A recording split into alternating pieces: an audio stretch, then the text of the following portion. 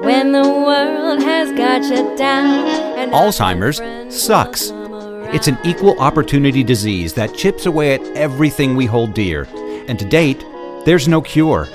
So until there is, we continue to fight with the most powerful tool in our arsenal, love. This is Love Conquers Alls, a real and really positive podcast that takes a deep dive into everything Alzheimer's, the good, the bad, and everything in between. And now, here are your hosts, Susie Singer-Carter and me, Don Priest. Good morning, hello, good afternoon. It's Susie Singer-Carter. And I'm Don Priest, and this is Love Conquers Alls. Hello, Susan. Donald. Hi. Yes. What do you have to say to me? What's going on? Things are going on. We're on a mission to do a documentary that's going to knock the world's socks off about, elder care and long-term care and things that I saw that I can't unsee. And things that are important to everybody. It's a harrowing experience, though, because it's not the kind of subject matter that we are going to have fun with, but it's subject matter that we need to do. So that's what we're doing. And, just want to throw that out there. If you have a story of your own having to do with any kind of nursing home neglect, abuse, get a hold of us through Love Conquers Alls on any of our contacts and share your story with us and maybe participate in this documentary, because the more that we can talk about it and tell our stories, the more powerful we are. And that's what we're trying to do. So that's where I'm at. My head's there, Don. Yes. We've just spent 3 long nights finishing up the trailer for this, and we can't wait to get it out there, because we are looking to do something special with this, with a long form documentary, and we are open to any and all who have something to say, and money. Well, yeah, we're open to people with money, not even for this, just in general, who just want to give us money. It is my birthday next week, so I'm just saying. Yes. I'm just throwing that out there. Yeah. I wouldn't be a Leo if I didn't, right? Absolutely. So send funds to Susie Singer-Carter's birthday /documentary extravaganza. We're not proud. So, yeah, I'm a little proud. Yeah. So, yeah. Well, let's dive in. Unless you have something burning to talk about, anything. I really don't know. I'm going to golf later. That's. I can't wait for that. Okay. So anyway, moving on. Let us move on. Our guest that you're going to introduce. I'm just excited about it because I had my own issues, which I'll share. So why don't you dive in and introduce our guest so we can get to the juicy part. I will. So Dr. Delon Canterbury is a board-certified geriatric pharmacist who founded Geriatrics, a personal pharmacist-led consulting service that focuses not only on chronic medication management, but identifies that there is a lack of support for parents that are caregivers and for the elderly who need help in maneuvering a very difficult healthcare landscape. Dr. Canterbury was driven to find alternative natural solutions to our prescription drug crisis, not only for medical but also economic reasons. His own personal experience with his grandmother, who suffered with dementia, propelled him to provide families with peace of mind through high-quality, evidence-based medication management. It is a noble cause indeed, and we are so proud to have him with us today. So let's say hello to Dr. Delon Canterbury. Hello, Delon. Hey, everyone. Appreciate you guys having me on. It's really a pleasure to be here and support. We're excited to have you on. Thank you. And I love what you're doing. My fear is that we need like 1,000 Delons everywhere because right? Like I mean, what you're doing is so important and so incredibly innovative in that, or just empathetic and smart and all good words that would describe a mission that you're on. You do have, you're more than a pharmacist. You are mission driven. Mm-hmm. And like Yeah, tell us about your mission. For sure. I mean, my mission is to internationally advocate for our elder patients by reducing harm, reducing hospitalizations, reducing falls, you can name it. But basically, we're getting rid of unnecessary and harmful medications. And it doesn't take being a clinician or pharmacist with advanced degrees and a ton of debt to do that. So honestly, a lot of it comes down to advocacy and education. And when you start with that and start with asking the right questions, you can truly change lives. And that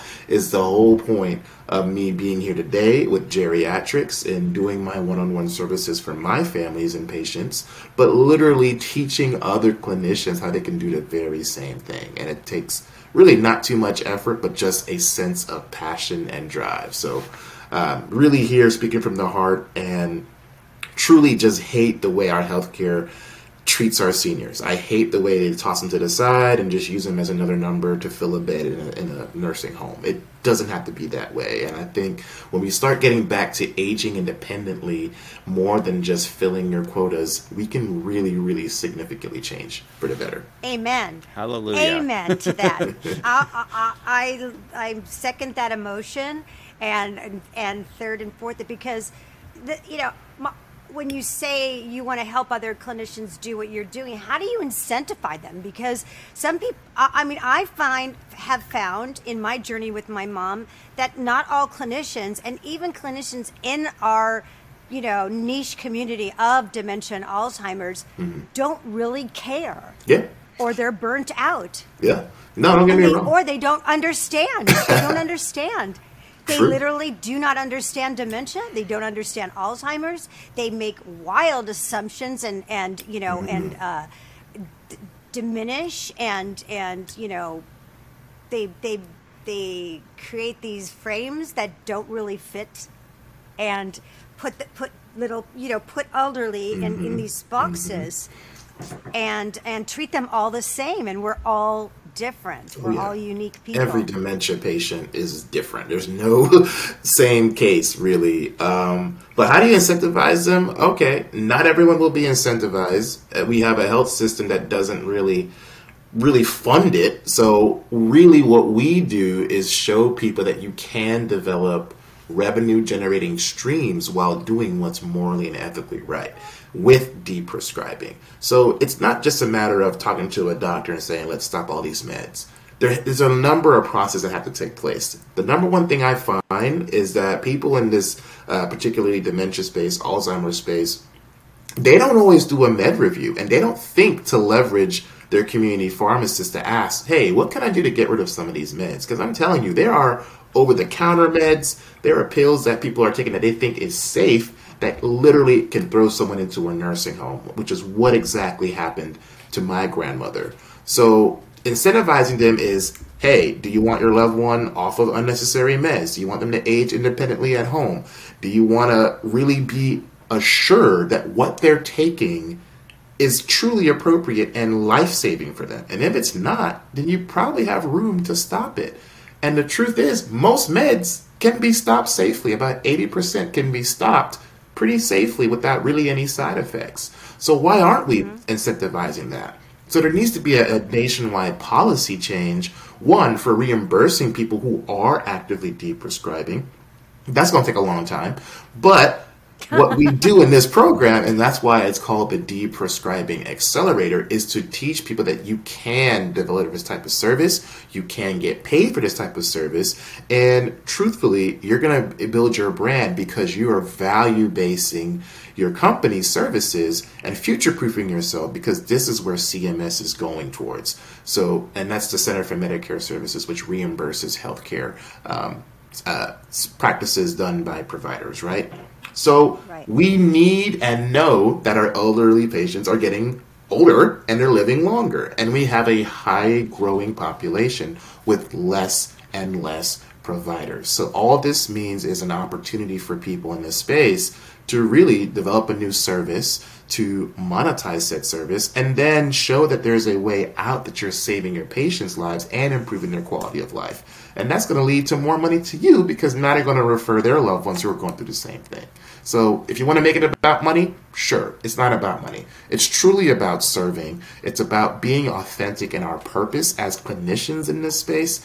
And when you're able to go to work and actually feel aligned with that, you're going to wake up with a fire, and you're going to want to help more and more people. I love what you're saying when you're talking about, it's another revenue stream. And I do think, that there are more people that are wallet centered than heart centered, and Sure. that we, and that are systemic issues, just doing our just diving deep into what's been going on with my mom in the last 6 months in this arena that you're talking about. Exactly.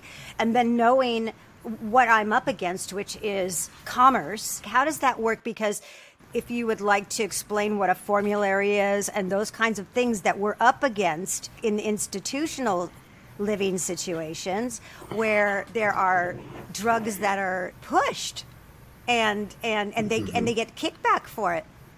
So can you explain what a formulary is, and how do we jolt the system to work in our favor and not their favor? Sure. So the sad part is, it's not really all the system, it's the American way of life. We want stuff now, we want stuff quickly. And when you want stuff now and quickly, and you're put in a bind if your patients may complain because the doctor doesn't want to give you a pill, it's a tough position to be in that space. So Right. when it comes down to it, truthfully, there needs to be a rewiring of thinking. There needs to be a change in policy and how we reimburse this type of service. There needs to be a push towards more value-based care. So yes, you may have some doctors out there who do get incentives and kickbacks to put people on whatever meds. That's not every doctor, sure, but you will find it. I'm not going to negate that. But here's the thing.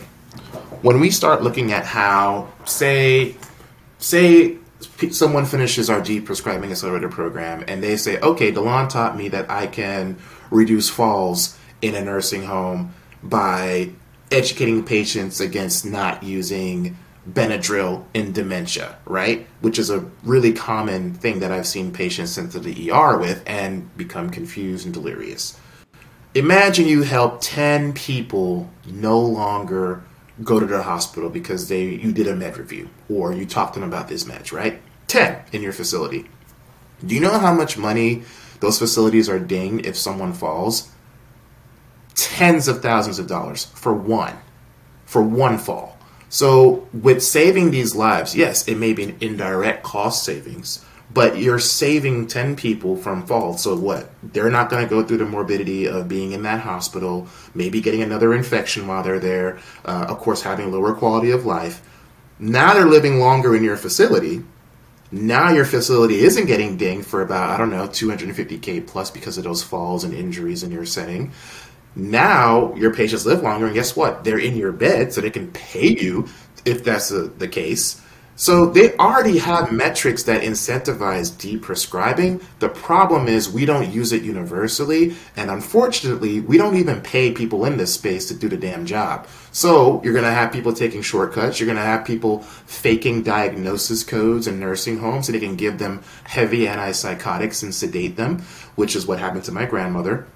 And that has actually been on the rise during COVID, and we're not talking about it enough. So again, this is more value-based, but when you start seeing the numbers like, hey, in this intervention, we've kept X amount of people from falling or dying or maybe having opioid-related constipation, right? These are all metrics that these facilities get reimbursed on.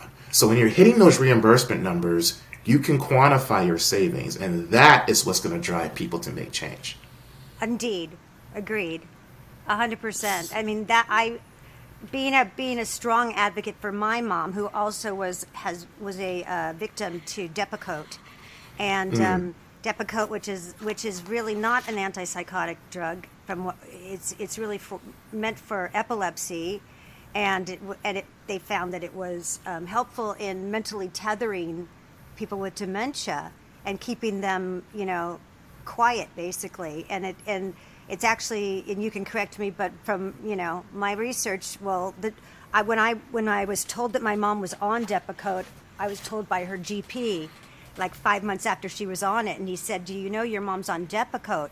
It's a black label drug, black box drug." And I was like, "What? What?" I had no idea.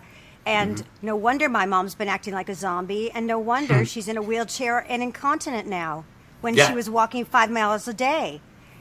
And that drug certifiably put her in a wheelchair for the rest of her life and made her incontinent. And she never got it back. And it's so damaging to someone with Alzheimer's, as is a lot of drugs that we don't know about. That, like what you're saying, first of all, it can exasperate the progress of the disease. And it can have dire consequences, physically, mechanically, like you said, like with Benadryl, and also just, mentally, because they're already vulnerable, so vulnerable. It's so scary and so daunting. And I think,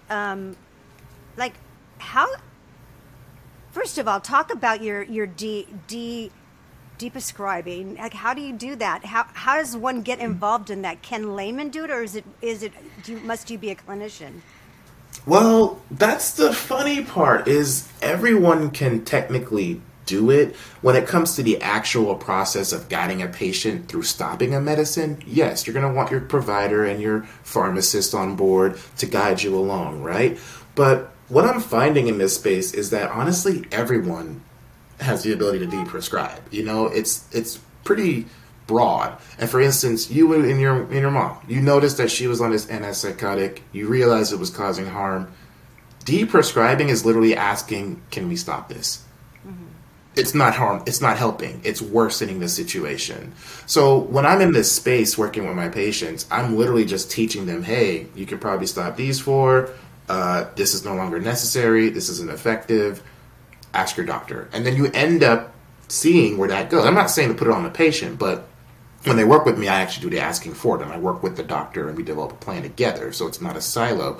But deprescribing is an active process. So you got to first have trust. You got to have someone who cares. You got to have someone who actually knows the drugs. And it doesn't necessarily take you going to pharmacy school, but enough to know enough to ask, all right, why is my loved one on 2 heartburn medicines, right? That's one of the most commonly seen medications in seniors. They've been on omeprazole and Prilosec and all these drugs for literally decades, and no one thinks to stop.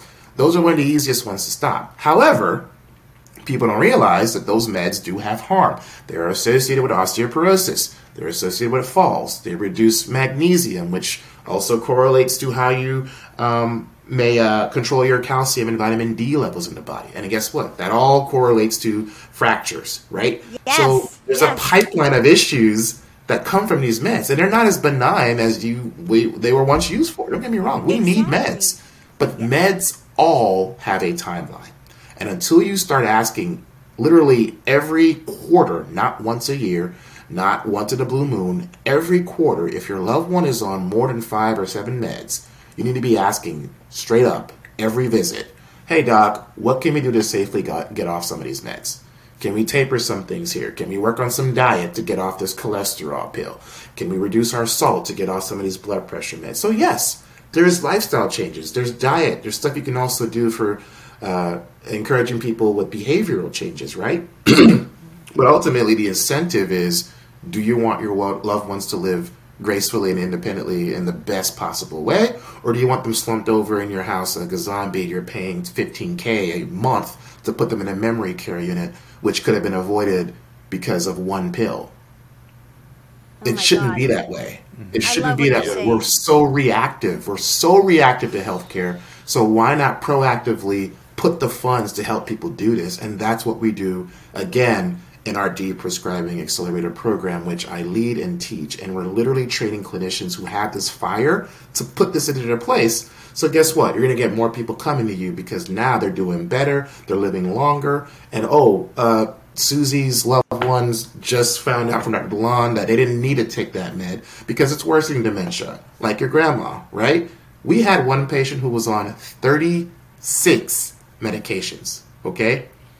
36 medications, 70-year-old frail woman, barely 90 pounds, and was literally just a walking zombie. And she came to us from her daughter, who was her caregiver, who was concerned that it was the meds and not just her naturally declining. And she was the one seeing her every day. She was taking 3 different types of meds that had Benadryl in it. She was taking Seroquel inappropriately. She was taking a seizure med inappropriately. I think it was Caprel, levetiracetam, for no reason. And there were like 7 meds, and she was taking Dilaudid, a hard narcotic, for no damn reason. She was on benzodiazepines for no damn reason. Oh my God, how did she survive? Oh my God. That's what I wanted to know. And she had 4 different doctors. She had a neurologist, she had a cardiologist, she had a general practitioner. And no one gave a damn. Talking to each other. DeLon, exactly. When my mom went into the hospital my mom just passed away 3 weeks ago. When my mom was in the hospital for the final 2 visits, and the emergency doctor goes, well, she had a wound, a bed sore, and they were giving her antibiotics for that already. From she was still on this like broad spectrum, and then he goes, and I think I'm seeing a little possibly some pneumonia now, so we'll probably get her started on some antibiotics. I go, well, wait, she's already on antibiotics, so what are you talking about? Like, what? And I said, did you look at her records? Have you seen what she's on already? This is before I even knew of you. And I was like, doesn't anybody look? I think they're so rushed, or I do think they're just overworked and rushed, but I literally was like, but you need to see what antibiotics she's already on right now. That probably isn't going to be the solution. Something else is causing this trifecta to happen, this whole, ripple effect, which it was. Anyway, sorry to interject, but that happens so much, and you're as caregivers, we're in vulnerable positions.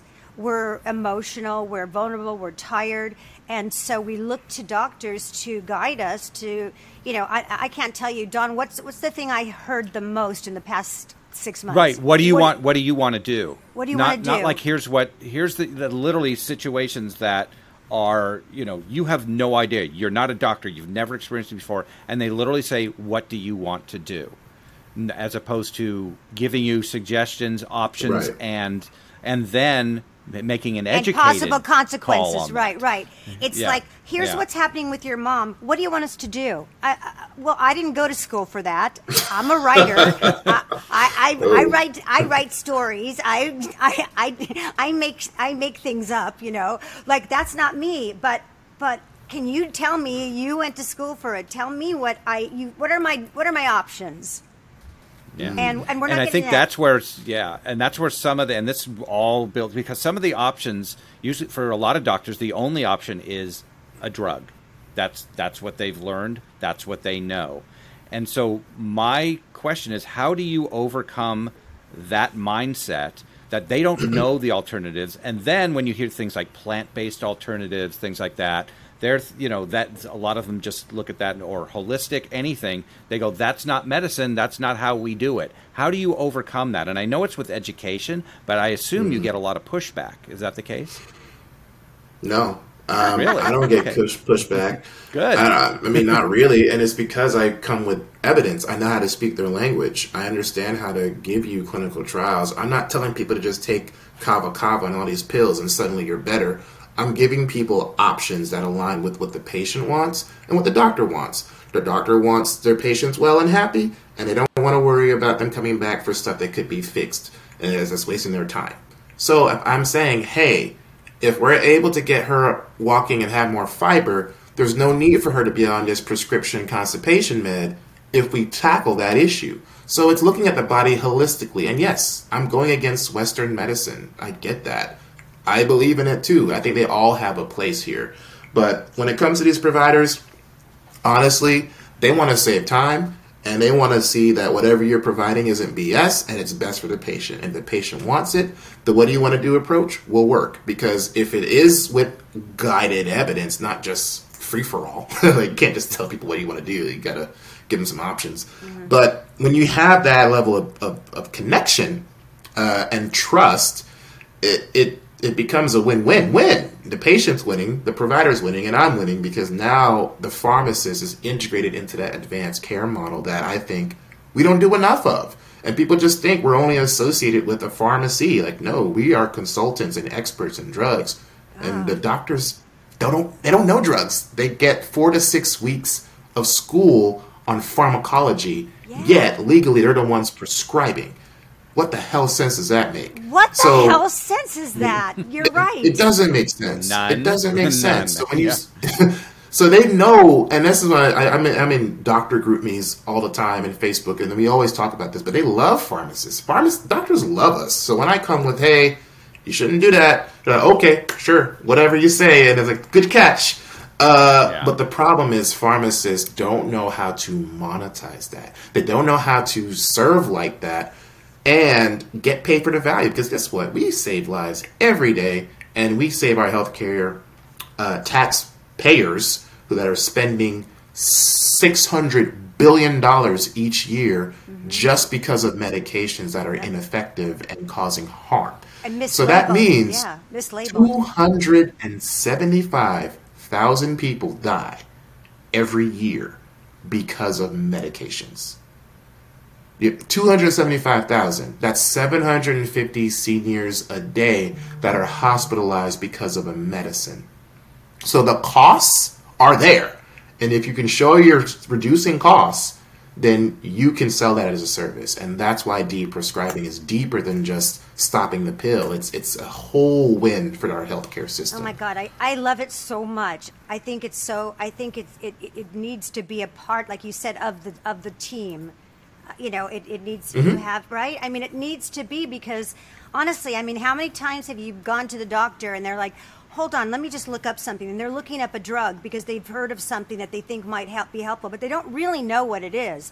They know they're just trying to figure out something, because you're right. Or the interactions with others. That's not drugs. their expertise. So there is that. And you also, I don't know if you saw Dope Sick on it's on my wait list. I need to watch it. Okay, this is up your alley. You got to watch it. We had the Attorney General, Rick Moncastle, who was the subject of this, on our show twice now, because it's such a big subject. And they went after Big Pharma, who went after the formularies and the nursing homes and targeted these places to use drugs that were not necessary and that harmful. And deadly deadly and more than deadly.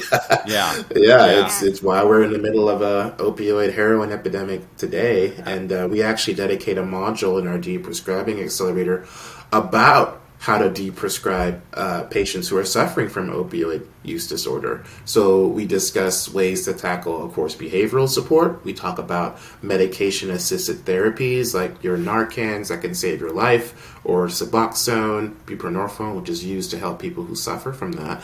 But we also discuss how there are grant opportunities for this. You can literally get federally funded grants helping people do right, get off of these, hard narcotics, and be an impact in your community. Like, you're going to be able to serve people and do it the right way and get paid for it. So again, it doesn't have to take nasty, shady backroom pharmaceutical deals to help and serve. You can literally do this now. But yeah, I need to see Dope Sick. You guys should definitely watch The Pharmacist. That's another Netflix series that was out 2 years ago. And it's literally about a pharmacist who chased down the big Purdue pharma family that ruined his neighborhood in Louisiana. So that's also exactly, a great one. yeah. That's exactly the same They're the story. subject of Dope Sick, yeah. Yeah, Dope Sick. It was in West Virginia. And by the way, my brother was also a victim to OxyContin. And he's been forever changed by it. I mean, it's a nasty drug. Yeah. Can lay people, could I be that kind of prescription counselor, deprogrammer? Could I?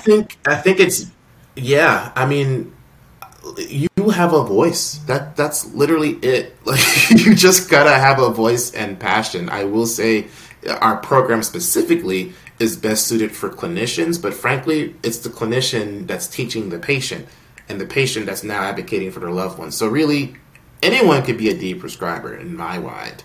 I think clinicians are best suited. However, you have a voice that you can amplify, and with the right strategic partnerships, of course you can.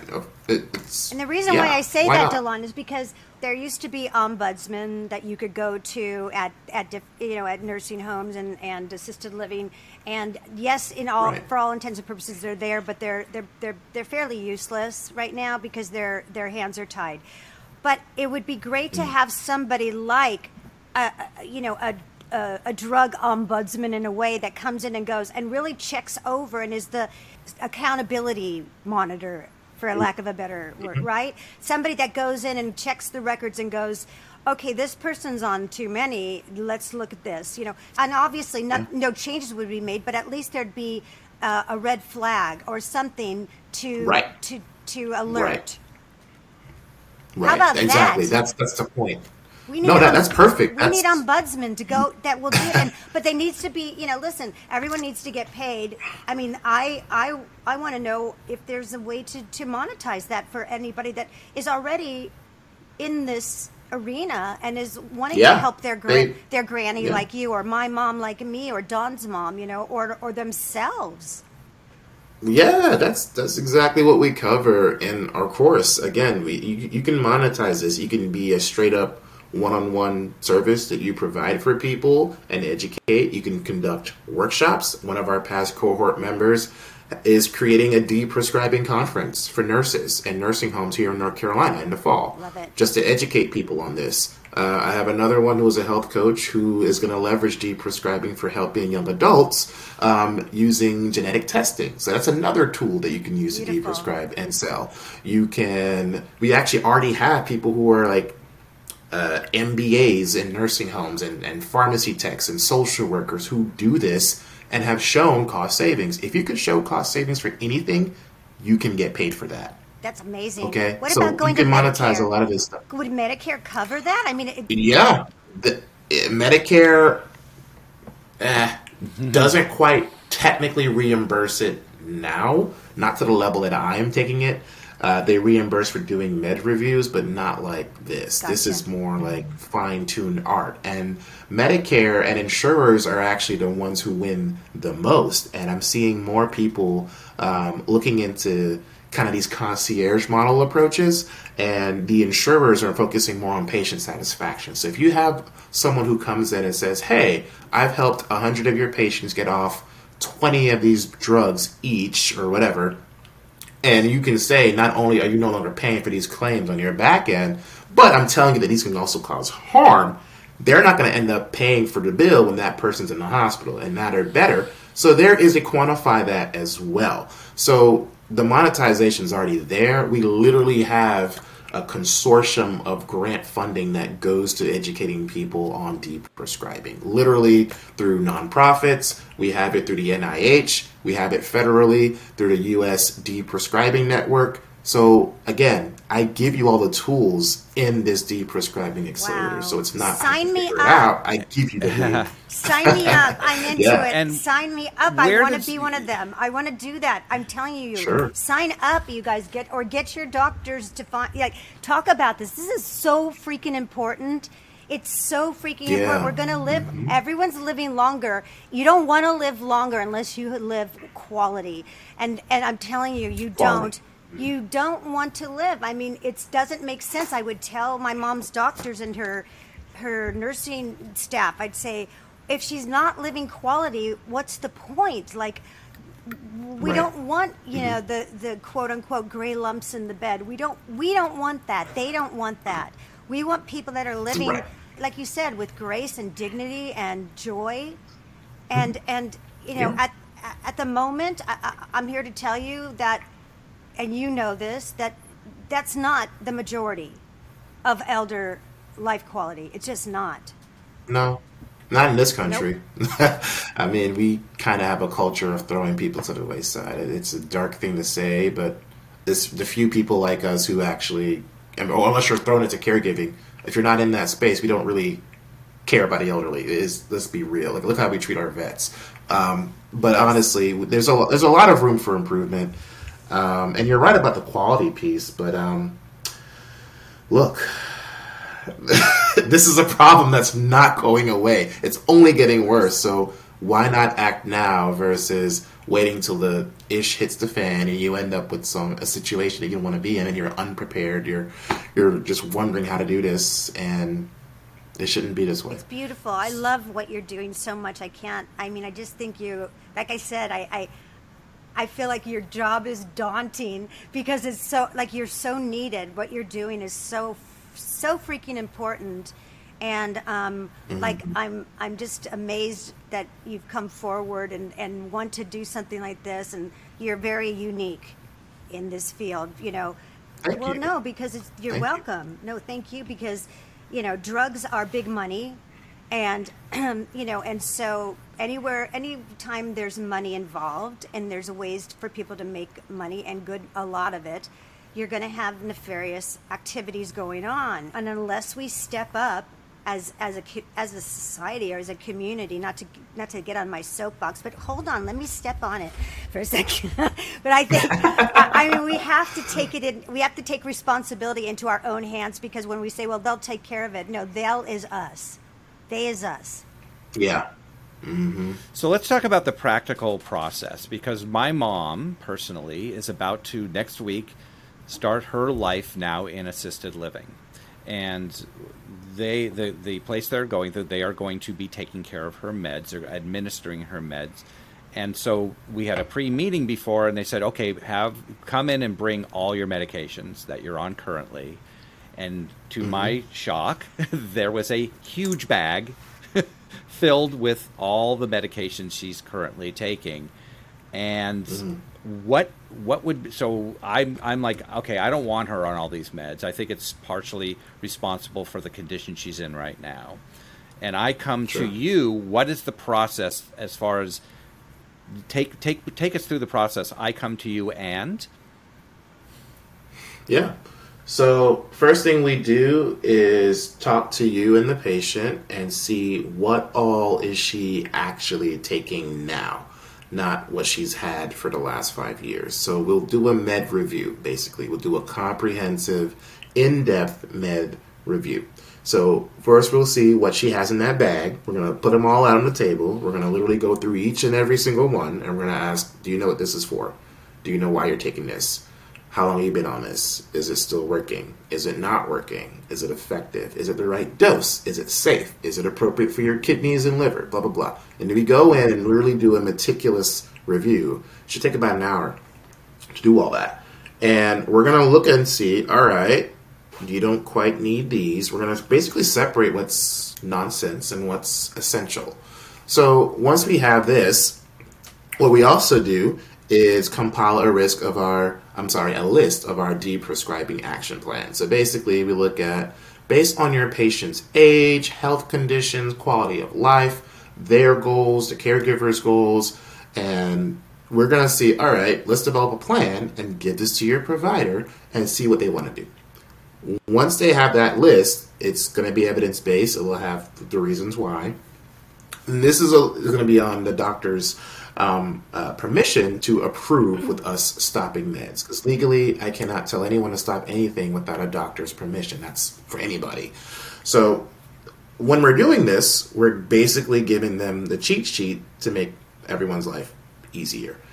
And additionally, we also provide genetic testing. So as a part of our medication de-prescribing efforts, we require all of our patients to get a genetic test, a cheek swab, where you're able to see which medications are problematic based on your genes, not just based on your reception or, the last 1,000 patients did this. We're all different. And even though we're same and bleed the same, your responses to drugs are so different. God. So genetically, I have to know what is going on before I make strong recommendations. So that's also required. I ship that to you anywhere in the country, and that's included with our de-prescribing package. So now your doctor has a record of what is appropriate for you, and trust me, I have found rare sensitivity reactions. I found people with rare clotting disorders. I found people who have a low reception to serotonin drugs. You name it. I found a lot. I didn't know it for myself, and I've got some genetic markers I wasn't even aware of. So it's truly life-saving having this level of knowledge, because this is how far medicine has come. So why not mix that with the holistic stuff and do both that we know is evidence-based? I love it. So that's how I love it. Wait. It's amazing. I got to ask you this. So, I work on my intuition and instinct, because I'm not a doctor, but I am a mommy, and I get instincts and intuition on things, and I've always had that feeling that we are all different, and one drug for one person is not going to be the same for the other. Okay, I want to get into a darker subject, because this is my experience in the past year, which is hospice. And the first thing you hear about hospice is, well, we're going to put her on morphine and she'll be fine. She's going to be really comfortable on morphine. Don't worry about it. Well, what about, are you still going to suction her because she has pneumonia, because she's having trouble breathing? No, she won't need that, because that's invasive. We'll just give her more morphine. That's going to make her comfortable. Is it going to make her comfortable, or is it just going to make it so difficult for her to say I'm uncomfortable? I'm asking, right? because, and also, how do we know that morphine works the same on everybody? We blanket give morphine to everybody as they transition. And what if it made them anxious? What if it makes them feel like they're drowning? What if it, whatever? And I literally kept saying, I hear you. I don't want my mom to be uncomfortable, but I don't want her to be uncomfortable. So that's why I'm questioning you. Why are we giving her just morphine? Why aren't we keeping her comfortable by keeping her lungs clear? And and anyway, I'm just throwing that out there, because my instincts told me, I don't know how my mom is. I don't know her reaction to morphine. I know that I'm allergic to certain things that may make you feel comfy. Like Dawn, you love Ativan. It doesn't make me feel the same way. Sure. Right? But and also when she has Alzheimer's and she can't communicate. So right. That's the other issue when they can't tell you how it's making you feel.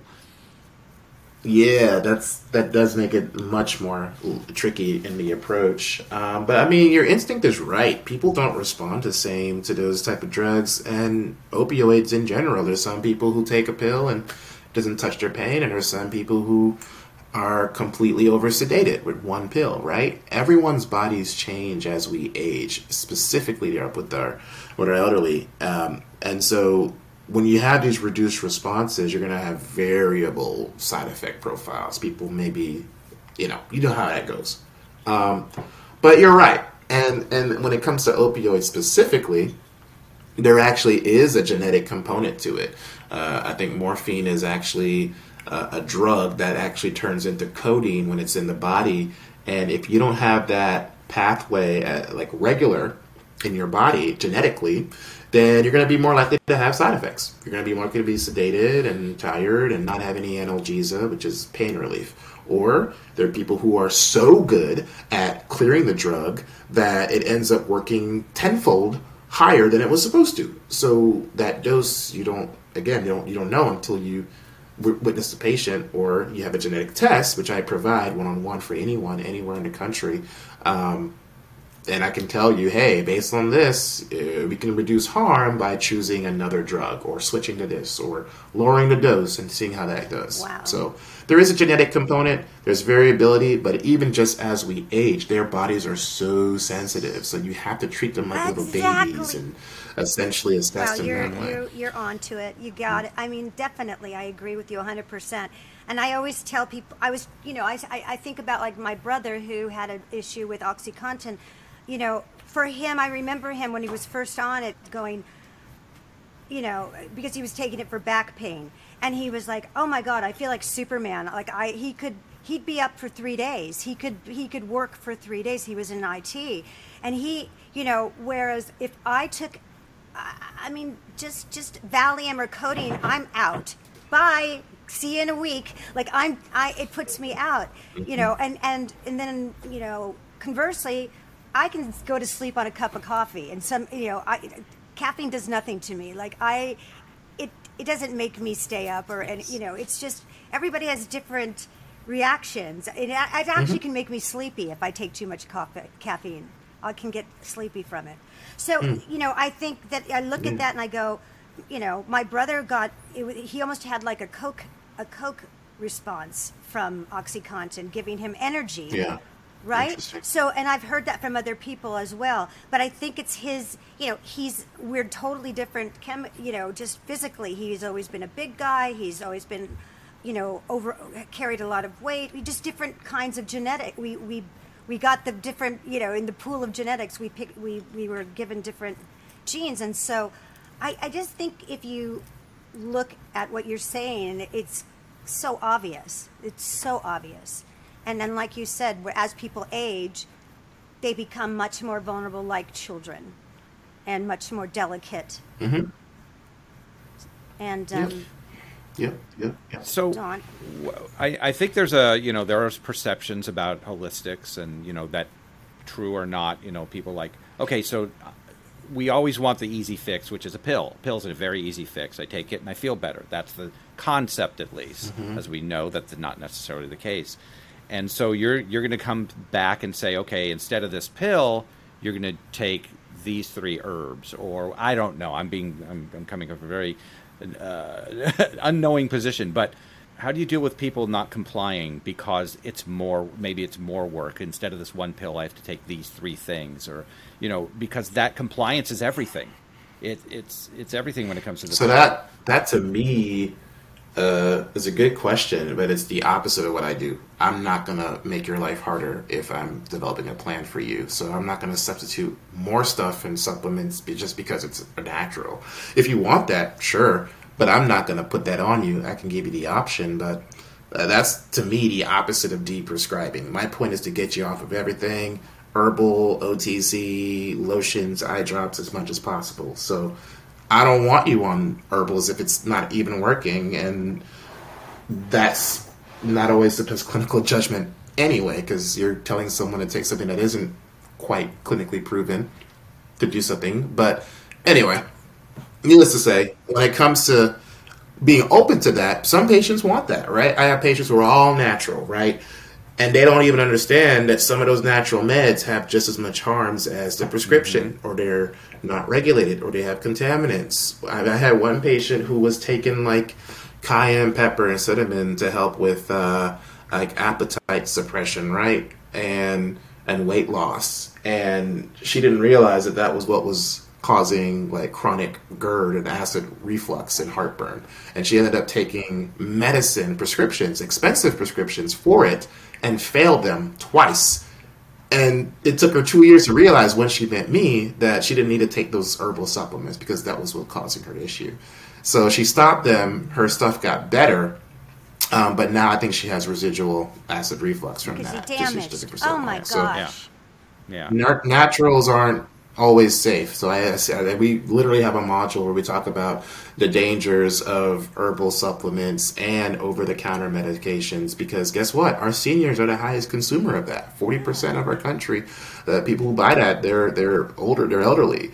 So if you don't know those like drug interactions, I mean, it's just as dangerous as taking like OxyContin. Sure, like St. John's wort and things like that, and you don't know about, and it sounds all it's That's a huge one. And also there's so much advertising, in that to our vulnerable, that population, and it's like try Prevagen. It's messed up, and it helps my. Yeah, I hate right? Prevagen. I hate Prevagen so much. Thank you. There are only 2 countries in the world that allow direct-to-consumer marketing of drugs. It's us and New Zealand for some reason. I don't know why. But there are only 2 in the world. Everywhere else, it's illegal to directly market to consumers. But here we are. So, yes, there is a dark side to this, but there is a way this can be done to really help people. This is why you're so important, because it is so confusing. It's like, wow, because listen, Don has been working in marketing his whole career as a, editor and a producer, and we know how powerful marketing is, right? It's really powerful, and you have like you said, Prevagen and all these other kinds of drugs, and then the typical rattle off of caveats at the end, and each and every one of them says, and if you're allergic to this drug, please don't take it. Well, how the hell do you know if you're allergic to it until you take it? Yeah, tell your doctor, tell your doctor that you're allergic to it. Yeah, like, please what? don't take Prevagen if you're allergic. Yeah. If you have an allergy to Prevagen, or a human if you're breathing. Yeah. So. In 2019, FDA also claimed that the company that is advertising for Prevagen failed to disclose thousands of adverse reactions, including seizures, strokes, worsening symptoms of multiple sclerosis, chest pains, tremors, and fainting, as well as memory impairment and confusion, the complete opposite of what it's supposed to do. So, again, you can't just take things at face value. You got to really do your homework and have an advocate, a prescribing advocate, a pharmacist as your best friend, so you can avoid these unnecessary expenses and wasted time. We need you. I'm telling you, we need you. We need like a whole this should be something that you graduate and get a certificate for. That you need to go to college and it should be required in every. That's what I provide. Yeah, but you get a certificate. You're just one person. You're just one lovely human being, and we need you. We need you, but we need more of you. We need people to jump on board. Yeah. Oh, no worries.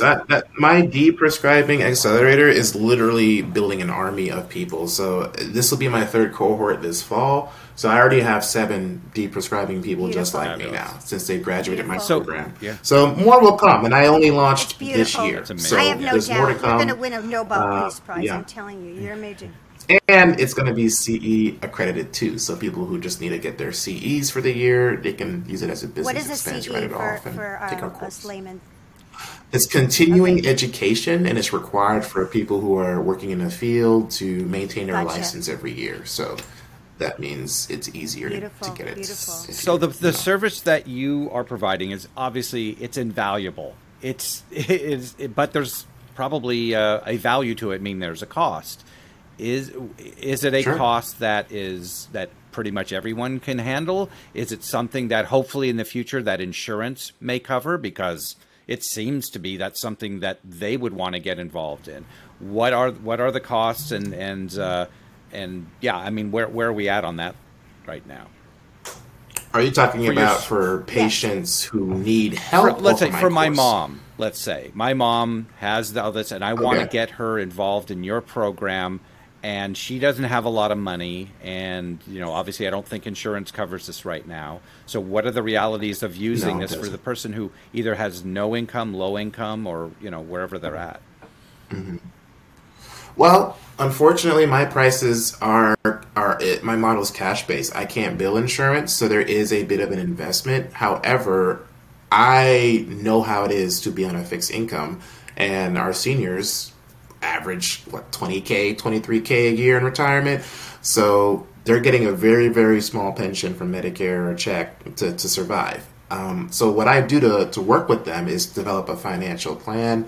I do installments. I do payment plans for people. But it's going to still take an investment because I need you to have the energetic exchange to tell me you want to change. You're not going to pay 4 figures and not change. You need some buy-in, and the level of service this can provide. If I'm, say, keeping someone out of a hospital or taking someone off of 4 pills because they're working out more, you're going to end up saving more than that hospital bill you could have gotten just because you left it unmanaged. So when you word things differently, like, do you want to pay a couple $100, $1,000 now?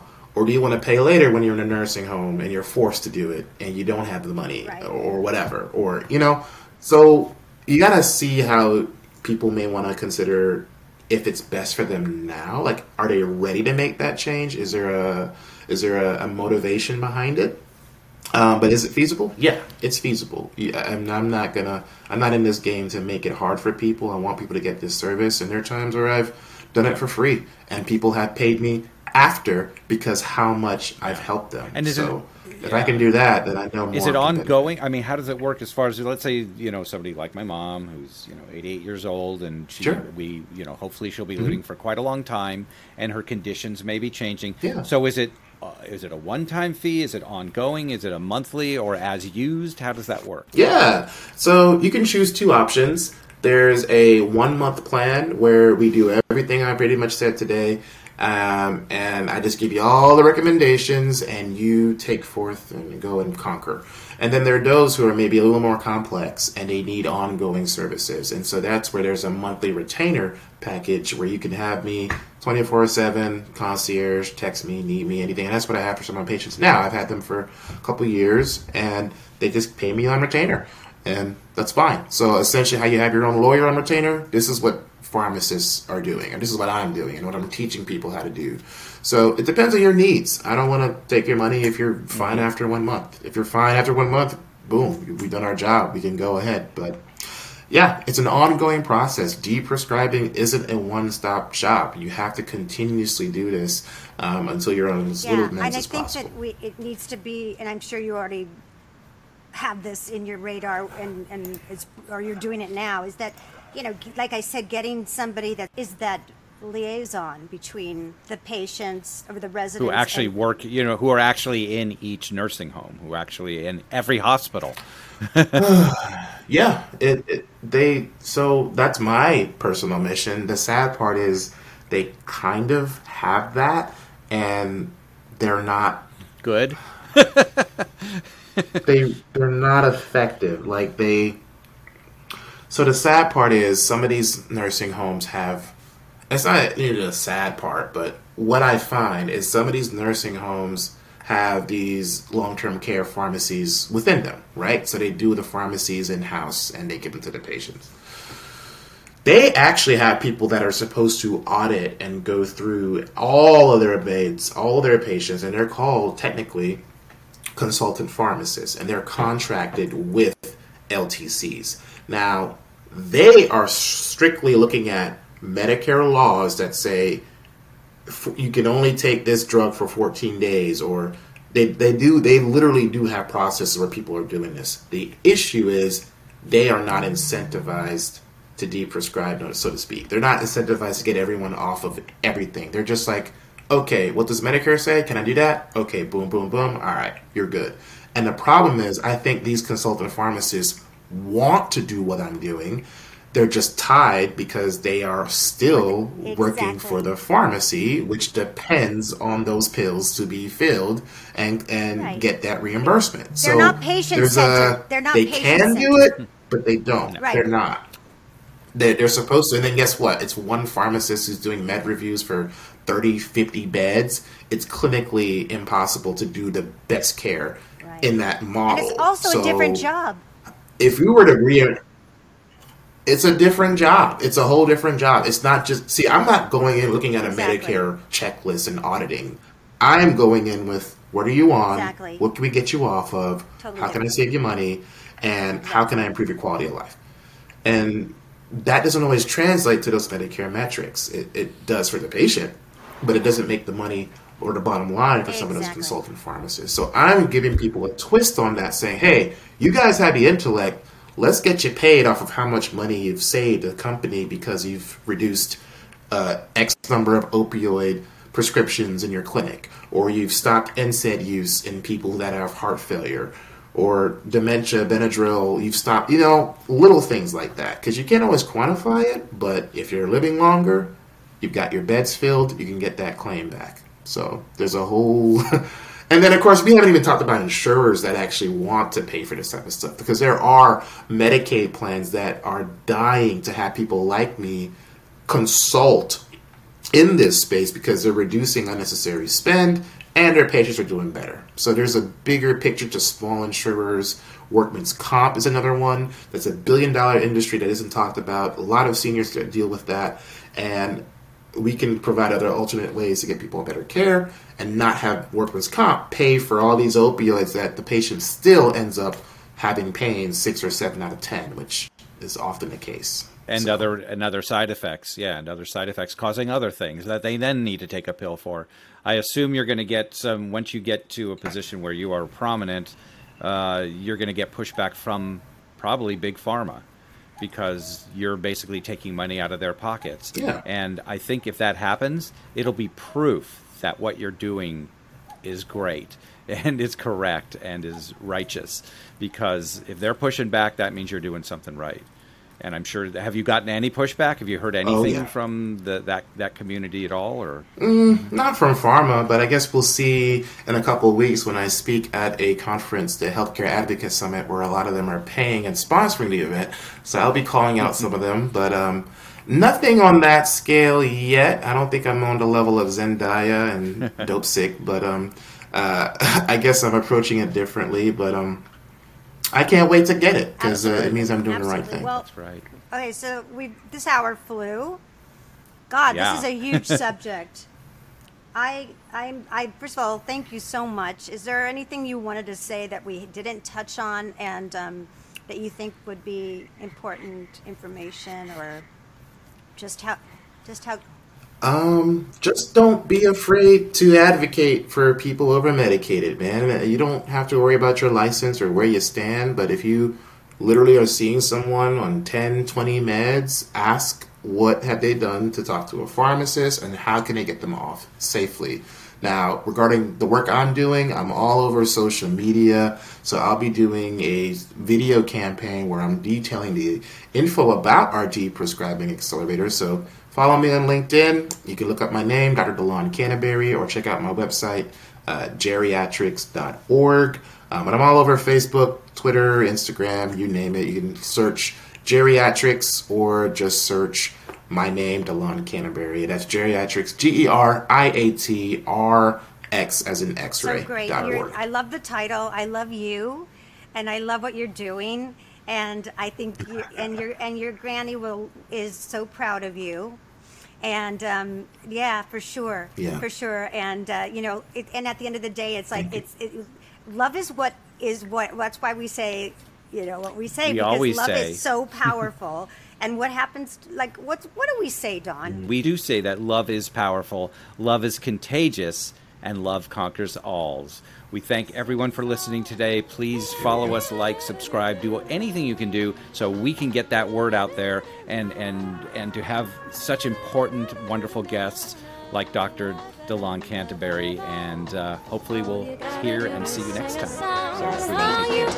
Thank you so much. Thank Appreciate you, the love. and bless your heart. Seriously.